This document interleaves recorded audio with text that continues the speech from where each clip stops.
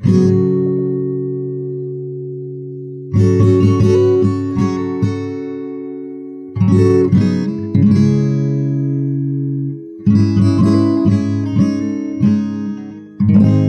Carboniferous geological period occupied space between the Devonian and Permian periods. The Devonian ended 358.9 million years ago, and the Permian began 298.9 million years ago. So the heuristic to use when thinking about the Carboniferous is a period of time about 60 million years in duration that took place around 300 million years ago. The Carboniferous period was defined, in large part, by the terrestrial life that existed for those 60 million years or so. There were a large number of amphibians wandering around, the ancestors of what would later become amniotes, the reptile, bird, and mammalian families that we know today, and also a large number of arthropods, which were bugs and crustaceans and the like, creatures with exoskeletons, and ones that were much bigger than the ants and scorpions and lobsters we exist alongside today. Part of the reason that the dragonflies, cockroaches, millipedes, and amphibians of the Carboniferous were so big was that the planet was covered in a huge fern forest, which caused the oxygen level in the air to rise up to its highest in history, 35%. Today, by comparison, the oxygen level of the air we breathe is about 21%.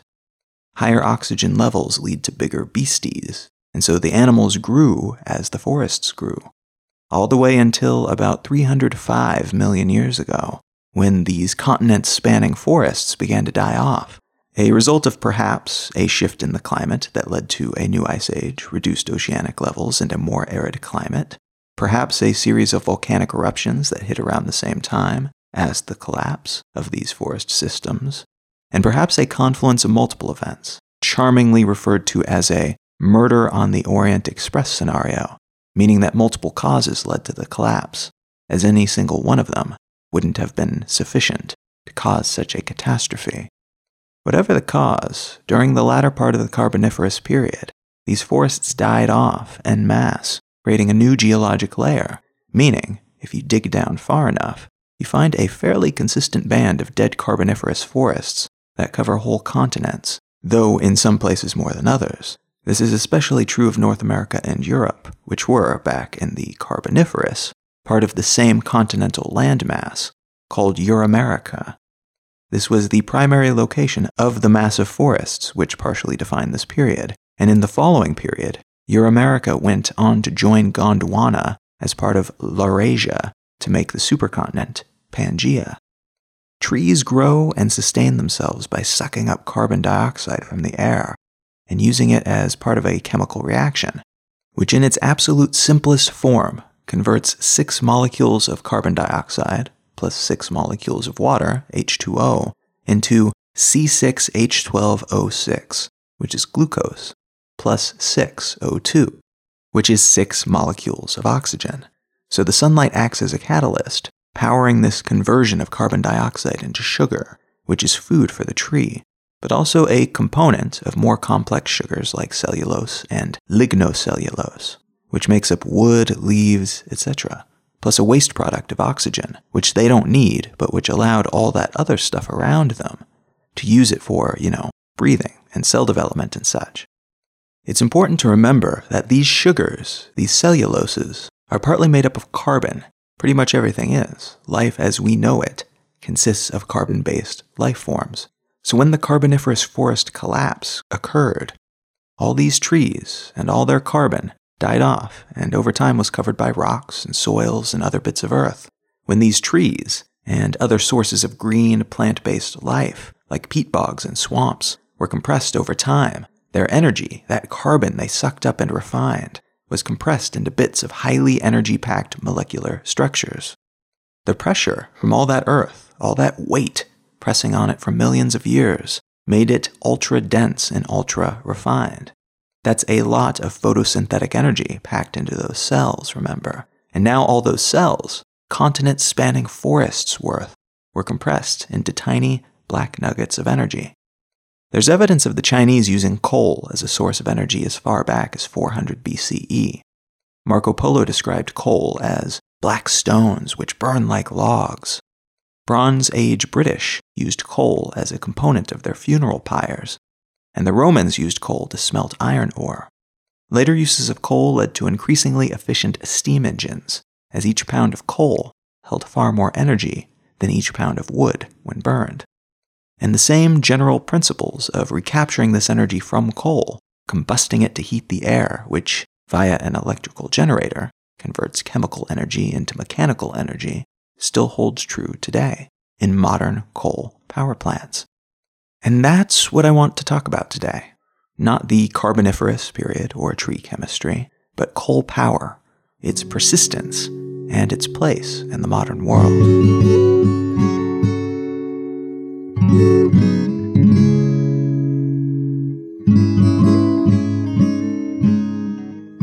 You're listening to Let's Know Things. I'm Colin Wright. Let's Know Things is a listener-supported show. Go to letsknowthings.com and click on the Contribute page. You'll find an array of different ways that you can help support the show. You can share it with a friend. You can review it on iTunes. You can contribute directly monetarily through PayPal or Venmo. Any and all efforts in this regard are very much appreciated. A huge thanks to everyone who has contributed in some way already, and thank you in advance if you're considering doing so in the future. Another great way to help support the show is to check out our sponsors. Audible is the world's largest depository of amazing audiobooks. If you enjoy podcasts, chances are you will also enjoy audiobooks. And if you go to audibletrial.com/LKT, you will receive a free month of Audible and a free audiobook of your choice from their massive collection. That's audibletrial.com/LKT. And HostGator is the hosting company that I have used very happily for many, many years. If you go to hostgator.com/LKT, you will receive a discount that they provide to listeners of Let's Know Things. hostgator.com/LKT. All right, let's get back to the show.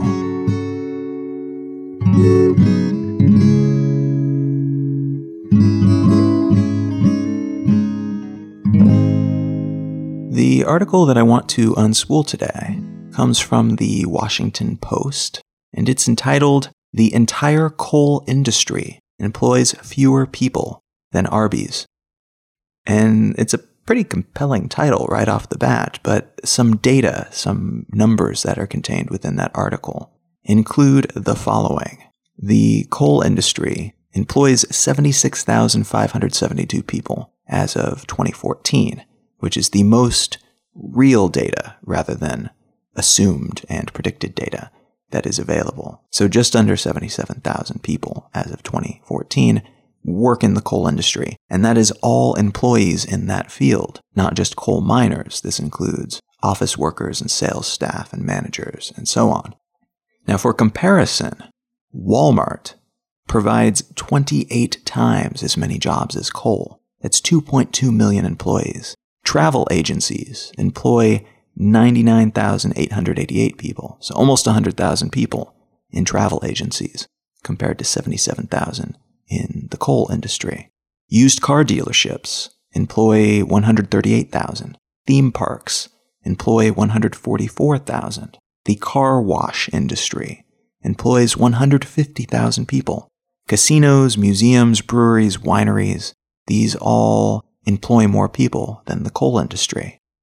The yoga industry, as of that same year, 2014, employs 279,100 people. And that's compared to 77,000 in the coal industry. It's 3.5 times as many people in the yoga industry as the coal industry. And the companies that are about equivalent to coal is one, Arby's, which was mentioned in the title of the article. It has about 4,000 more employees than coal. And Whole Foods has about 4,000 less than coal. So that's about the realm of employment that we're looking at here. And the new numbers from the Bureau of Labor Statistics, these are the predictive numbers, these are the ones that we don't know for certain quite yet, actually drop the number of coal mining jobs in the U.S. to just over 50,000. 50,300 coal mining jobs in the U.S. as of February 2017. That's a hugely steep decline, and one that puts coal mining lower than the number of florists in the country. the number of all people working in the coal industry may today be less than the total number of florists in the United States. And so in terms of utility, those are not terribly useful numbers. They're interesting, I think, in a way, particularly because coal is so influential, despite the fact that it's such a relatively small industry. But a more direct comparison might be a comparison to another power-based industry. And the solar industry in the United States employs 374,000 people compared to 77,000. That's almost 300,000 more people than the coal industry. And that's based on the 2014 numbers, so it's actually far more than that in terms of percentage if we go by those 2017 predicted numbers. Now, this isn't to say that all of these jobs are equivalent jobs. Work in the coal industry tends to pay a bit more than your typical cashier job at Arby's.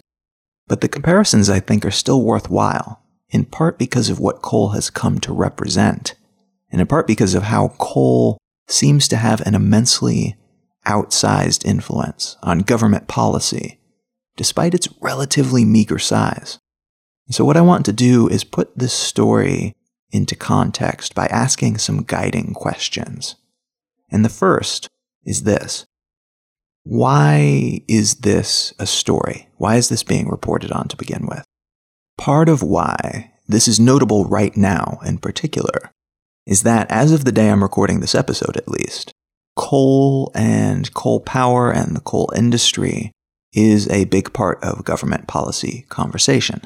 It played a role in President Trump's election stump talk, and it's now being brought up for many of the same reasons, because coal mining is a nostalgic, traditional feeling type of career. It is integrally connected to manufacturing and refining, which are very traditional types of jobs, physical labor types of jobs. Coal towns, while not big or economically influential, can swing electoral votes in key areas, particularly because they tend to vote as blocks. Coal workers are prototypical blue-collar workers, and therefore they're quite representative of something bigger beyond just the coal industry, especially in terms of their political utility. And on that same note, Trump is trying hard to keep his base rallied. After a complicated first several months in office, he's been struggling to keep his campaign promises and doing something, anything, about coal power's decline would be one way that he could put his stake in the ground and say, okay, look, I've done something that I said I would do. There's also a good reason to believe that the coal lobby's tendrils reach Trump and his people, in part because they've reached a lot of politicians, and they saw the writing on the wall when Obama was in office. Obama's policies hadn't gone into effect yet, so they weren't yet feeling the full pinch of what was bound to come in later years, and those have still not gone into effect, by the way. But they were already preparing for the transition to a post-coal United States, and they were seeing the government-funded groups moving into their coal towns to help the locals there make that transition away from coal. Now that same writing on the wall seems to be in their favor, as the president is saying that he's going to put coal miners back to work. So how realistic is that promise to put coal miners back to work? And implicitly as part of that statement, to bring the coal industry back to its former glory. It's not super realistic, quite frankly. Coal has been in decline for a while. In 2002, there were 633 coal plants operating in the US, and by 2011, 9 years later, that number had decreased to 589.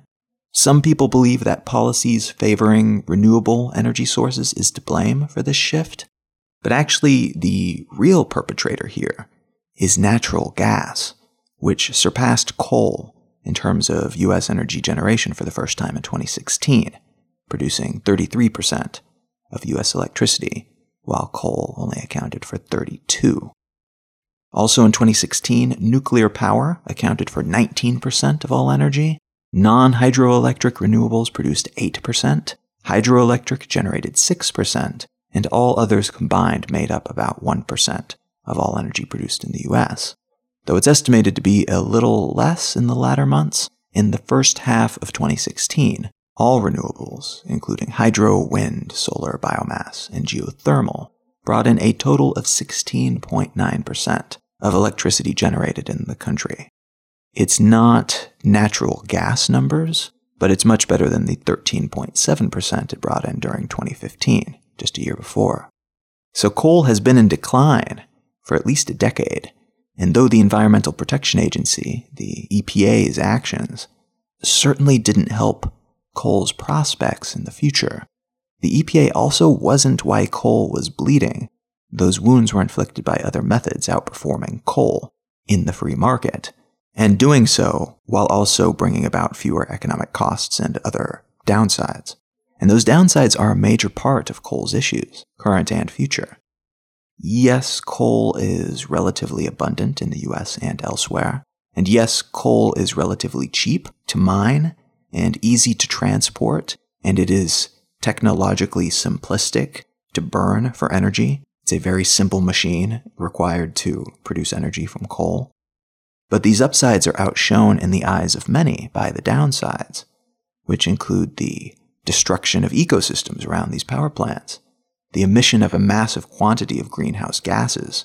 They unload 1,364,000,000 metric tons of CO2 in the atmosphere every year, which is 71% of all power-generated emissions in the US.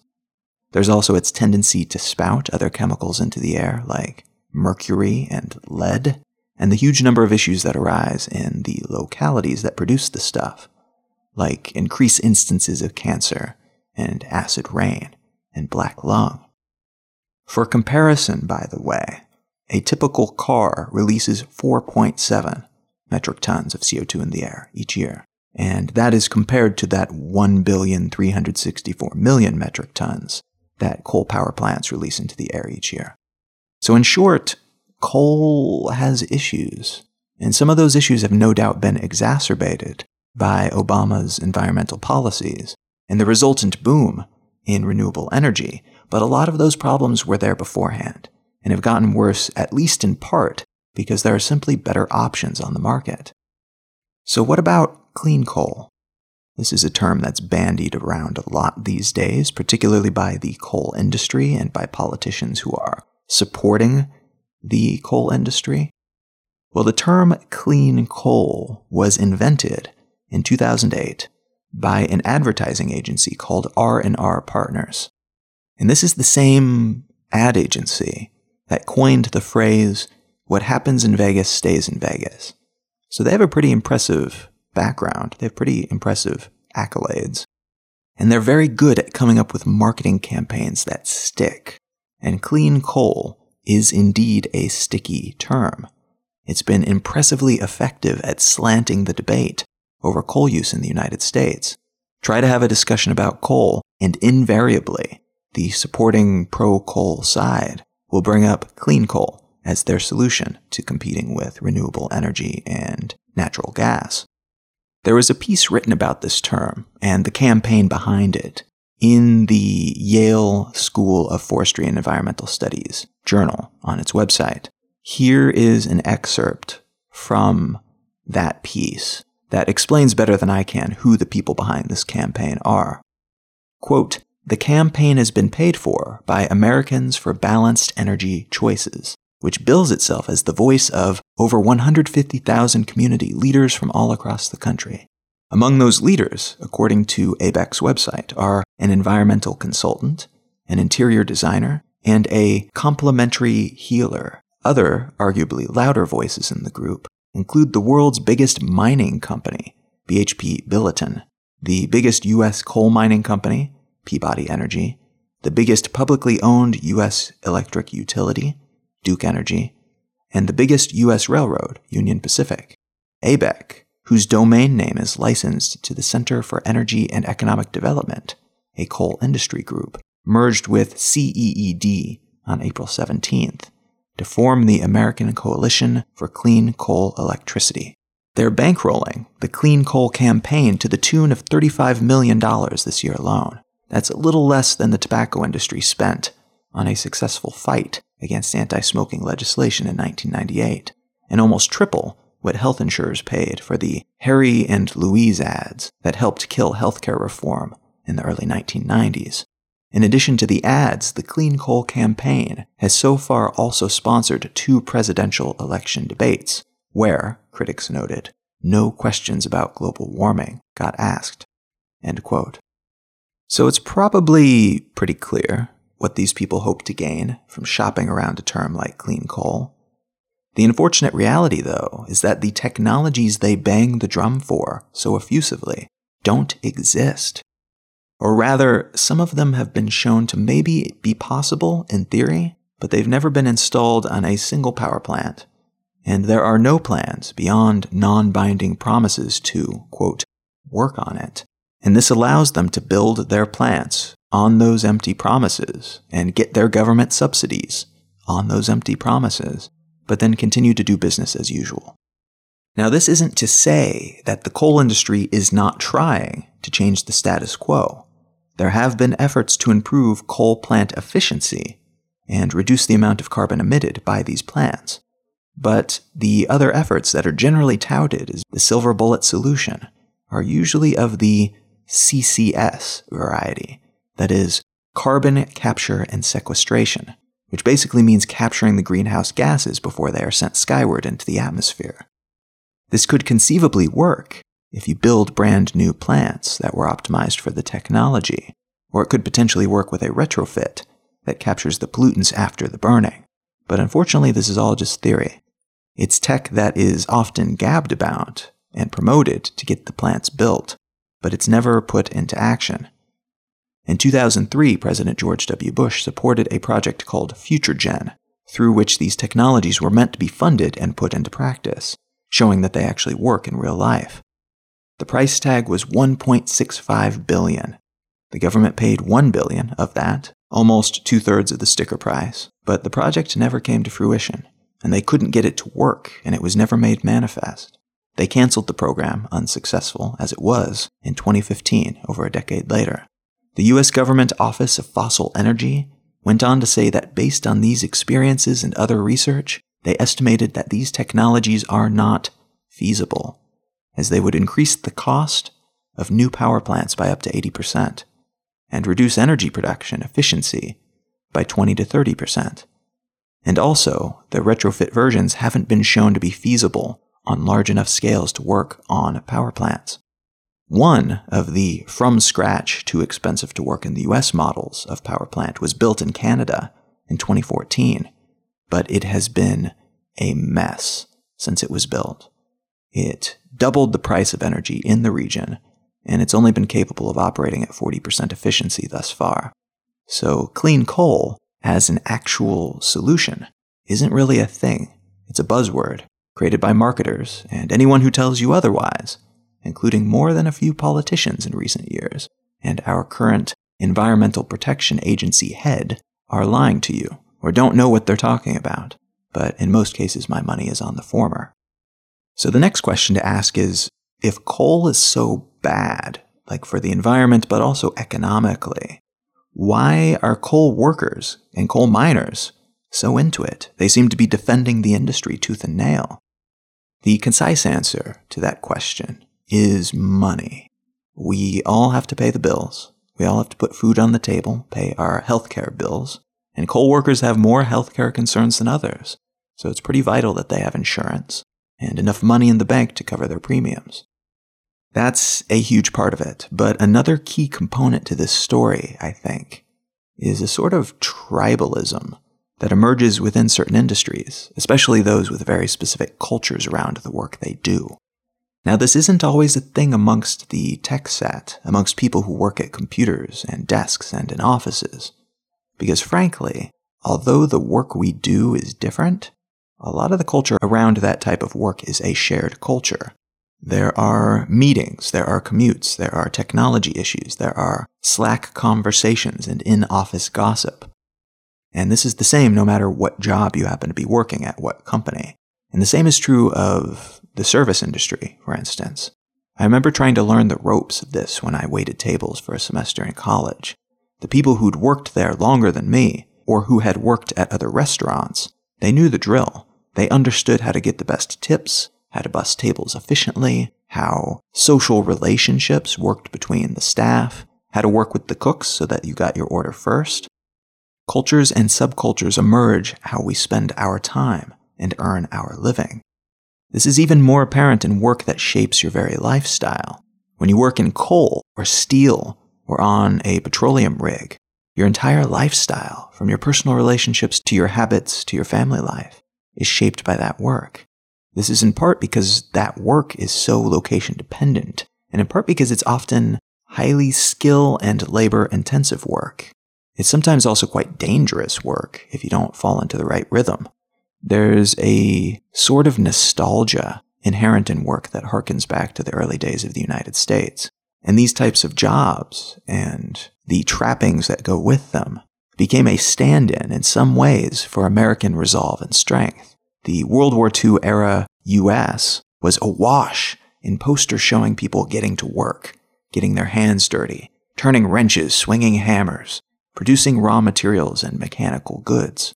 These industries that are closer to the fundamentals and several steps away still from the often intangible creative class work that has come to dominate the high-earning American subculture are romanticized in the eyes of some people. They're relatively high-paying blue-collar jobs that can often be filled by people without college degrees.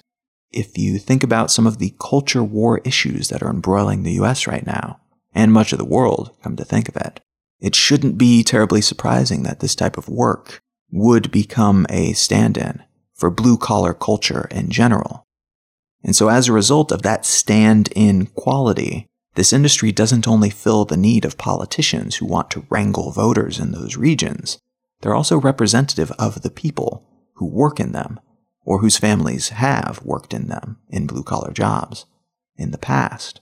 Even when the work gives you black lung, and gave your father black lung, and gave his father black lung, you perhaps come to see the job and the culture around it as part of you, as part of your family, culture, and tradition. It's honest, hard work that you know how to do and that you have come to love. Now, that's not to say that many people in the coal industry wouldn't go into other work were that an option.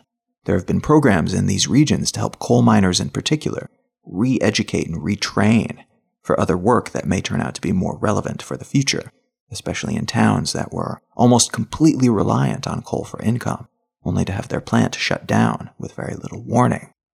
Those programs, though, seem to be on the chopping block, based on what Trump has said about the industry and the actions and opinions of the new EPA administrator, Scott Pruitt. His stance on the economy and climate change and the like is not terribly aligned with realigning away from coal. He has in the past, in fact, said that he would like to eliminate the very agency that he now runs. So I think, quote-unquote, inessential programs like those intended to retrain and re-educate and help coal miners land on their feet is probably not something that we'll see too much of in the coming years. So part of the pushback from coal miners is mercenary, it's for the money, and part of it's tribal. But there's another ingredient in this particular stew, and it's the subtle but potent spice, often called astroturfing. I'm fairly certain I've mentioned this term on the show before. It's a word used to describe fake grassroots movements, and especially those that are propped up by wealthy groups and individuals and made to look like a real populist surge, when in reality, few of the people who join the surge realize that they're part of something that was merely built and branded to seem grassroots, and in fact is funded by people who are anything but populist. One particularly successful example of this was the Tea Party conservative movement that happened during President Obama's tenure. But all political parties do this, as do many corporations. They create organizations that wear the colors and wave the flag of the working lower and middle class person. Their actions primarily, or in some cases only, benefit the plutocrats. I've spoken and written before about why loyalty is often bad for those who are loyal, and this is part of what I mean by that. It's true when it comes to brands and political parties, because then those entities are not forced to keep winning us over with good ideas and actions. But it's also often harmful because it means we become pawns in bigger games like this. Games that, even when we win, we actually kind of lose. We're working in the coal mine, or we're not able to pay the rent because the coal industry has left town, or we're picketing those who might help us find new careers because we've been told that something grand has been taken from us. It's difficult to see the truth of many of these movements from the ground, especially when they grow seemingly out of nowhere around us in AstroTurf forest, preventing us from seeing the fake trees. So the coal industry is proving to be remarkably skilled at manipulating public perception and therefore manipulating market factors that are orienting around its product. So is regulation the answer then? It's really hard to say. There have been a lot of situations in the past where regulation has proven to be necessary. The tobacco industry is a great example of this, as it was clearly a situation in which the industry itself could not be trusted to self-regulate. And every positive change related to tobacco and the horrible afflictions that it causes has been a result of regulation. Despite these corporate behemoths dragging their feet the entire way to court, things actually got done once regulations were put into place. It's worth noting that the CPP, the Clean Power Plan, which was an Obama-era policy meant to curb the issues related to coal power and the coal industry, may be crippled or disappear completely under Trump and Pruitt's EPA. This measure was an attempt to regulate by allowing coal to keep operating but to slow its growth, which is estimated to be 0.6% every year, if current trends continue and no regulations are put into place. It's projected that this plan would have reduced pollutants by 25%, would have saved the country $25 to $45 billion per year in climate and health-related benefits by 2030, and would save the average U.S. family $85 per year in energy bills. It would do this in part by incentivizing the creation and optimization of renewable energy sources in the country, and making it more difficult to build new coal power plants in the United States. The CPP was already in awkward political straits before Trump's inauguration. It had its enforcement halted and its case taken to the D.C. Circuit Court. The constitutionality of the policy has been questioned many times since then, though many states, both red and blue states, and nearly 400 companies, including Nestle, General Mills, eBay, have moved forward with the plan's tenets or publicly voiced their support of those tenets to their local politicians, regardless of whether or not it will actually ever go into full effect in a legal way. It's also worth noting that a huge part of the job loss since the year 2000 in manufacturing and extractive jobs like mining and lumberjacking is the result of a trade deficit that the U.S. has had since the mid-70s, the consequences of which only started to really hit us when overseas entities, like China, began to really up their game in terms of exports. The U.S. Congress has the constitutional power to regulate trade, and though it's generally not popular when they do so, the World Trade Organization comes to mind. Sometimes such regulations are incredibly successful, as was the case with post-Great Depression actions that were taken, and those taken in the wake of both world wars. It's also possible for U.S. presidents to legislate more favorable trade balances. One thing that I do agree with Trump on, or at least his stated public opinion on, is that currency manipulation, which is regularly conducted by a few dozen different nations, but most effectively by China, is a significant contributor to our trade deficit. By artificially deflating their prices, China is able to, in effect, create an unofficial tax on U.S. goods coming into their country, while acting as an unofficial subsidy on all the goods they ship elsewhere. From an article published by the Economic Policy Institute, quote, "The United States and other countries may legally refuse to sell government assets to currency manipulators because the World Trade Organization and International Monetary Fund do not require the United States to maintain free markets in capital flows, only in goods and services." End quote. So this could help us with that one currency manipulation problem, but it would also, at the same time, potentially hurt the perception that the U.S. has a free market economic system. There are options in how some of these issues can be tackled, but any regulation does come with trade-offs. Another source of manufacturing job loss is addressed in a recent study which shows that robots being used in manufacturing are to blame for the loss of about 670,000 jobs from 1990 to 2007, and that number is expected to increase dramatically in the coming years, as the number of robots in this space are expected to quadruple.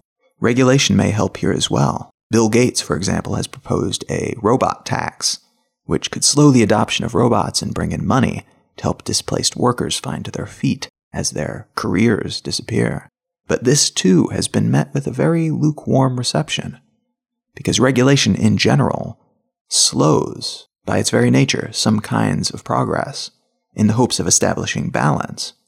And those who are measuring their success by the metric that is being slowed cannot help but be put off by the idea of being hindered in the name of someone else's idea of value and success. Sometimes industries can be guilted and shamed into self-regulating, and we're seeing a lot of that right now, actually. And that's kind of how a free market is meant to work, though it's also clear that in many cases these public statements or implied agreements are not backed up by actual action. It's also quite clear that a lot of industries operate like the tobacco industry, manipulating politicians and governments and tax laws from behind the scenes, working to ensure that not only can they continue to operate how they please without punishment, but that no one can stop them, making them essentially above the laws that the rest of us adhere to. There are a lot of issues that I think can be solved using the free market method and making information known and allowing people to vote with their dollars. Because of the version of capitalism we adhere to, however, one that is steeped in cronyism and a heavily slanted playing field, I also think that there's a lot of room for well-produced policy and government mandate. It's not a balance that will be easy to establish, and any new law or policy will almost certainly piss someone off, but there are a lot of problems in the world that don't seem likely to be addressed in any other way. I mean, what corporation is going to decide that it's their responsibility to perpetuate the human race? Who is going to decide to give up profits, which they are legally required to pursue, in favor of saving the human race, if in fact there is data that is undeniable that they are forced to accept that shows them that by continuing to seek profits in the way that they are, they will destroy the planet? I've spoken before on this show about the issues that some very smart people are worrying about when it comes to artificial intelligence, including the concern that these kinds of thinking but emotionless, empathyless machines might, without maliciousness or cruel intent, destroy us all, simply because in doing so, they are also optimally fulfilling their prime directive. They may be producing the most paperclips at the most efficient rate and in the most effective way. And just as a byproduct of doing that, they also happen to turn all matter in the universe into paperclips. I think that it's worth remembering that our systems, our technologies, they are a theory that's put into practice, which in turn helps us become more effective. They help us do things better. And our companies, our corporations, are non-tangible manifestations of that technology. They are systems. And just like AIs, these systems can be immensely valuable in some ways, and they can help us do really cool things and achieve immense levels of accomplishment that could not have been dreamed of if we were operating as individuals or as small tribes, or even as certain types of societies. But these systems are also prone to many of the same downsides as artificial intelligences, as robot brains. A person working as part of a corporation is just one node, one cog, one part of a larger whole. And as a result, it's very easy for them to dismiss any claims of wrongdoing. Because, hey, they're not doing anything wrong. They're just filing paperwork, you know? They're helping with HR. They're just building the brand. They're working at the desk, mining coal. They're not to blame. But when you look at the totality of their efforts, combined with all the other people in that company, it adds up to something bigger and potentially immensely harmful. None of the individual nodes, the individual workers, are likely to take the blame, or even necessarily feel that they should. But their work contributes to that bigger, perhaps ultimately human race-killing effort. And this is partially a cultural issue, one that allows us to say it's just business when we do something horrible in the name of earning a paycheck, as if our morals are left at the door as soon as we walk into the office. But it's partially an extension of the chief and tribe mentality as well, that allows us to assuage ourselves of guilt or responsibility because we're being paid to work, not to think about the moral implications of that work. There's someone higher up who is paid to take that responsibility. The trouble is that even when you go high up to the tippy top of many of these companies, you don't have one person steering the ship. You have a committee, and each member of that committee is capable of relegating the mental burden to someone else. Or in some cases, they can simply remind themselves that it's their actual legal responsibility to earn as much money as possible, whatever the consequences. Now, it may be that novel organizational methods could help us with this. There are entities called B corporations, for instance, that allow that corporation to essentially say, yes, we are a for-profit entity, but we are also dedicated to adhering to certain social and environmental ethical standards as part of our reason for existing. There's potential that organizational systems like this could allow companies to be big, powerful creatures that are immensely capable without also becoming part of the problem, that could be part of big picture solutions instead, as opposed to what happens now where any good that comes from these companies quite typically is really just part of a well-spun effort to make tax-deductible donations and grants, which helps their bottom line while also allowing them to seem beneficent. If we can come up with ways to essentially benefit from both of these things, to allow these big companies that can do great big things to apply those efforts in a lot of very beneficial directions, rather than only applying themselves to the earning of money, production, and generation of capital. This, in a lot of ways, I think, would help us achieve a purer version of capitalism than we have today, and it would allow us to solve a whole lot more problems, rather than requiring the creation of so many governmental agencies and policies and legislations just to ensure that we're not, killing ourselves as a byproduct of our other efforts. But whatever we end up doing, hopefully we can make some positive changes before we fall prey to a geological period-ending event and end up as just more fossil fuels to be burned in some future Earth-based species power plants.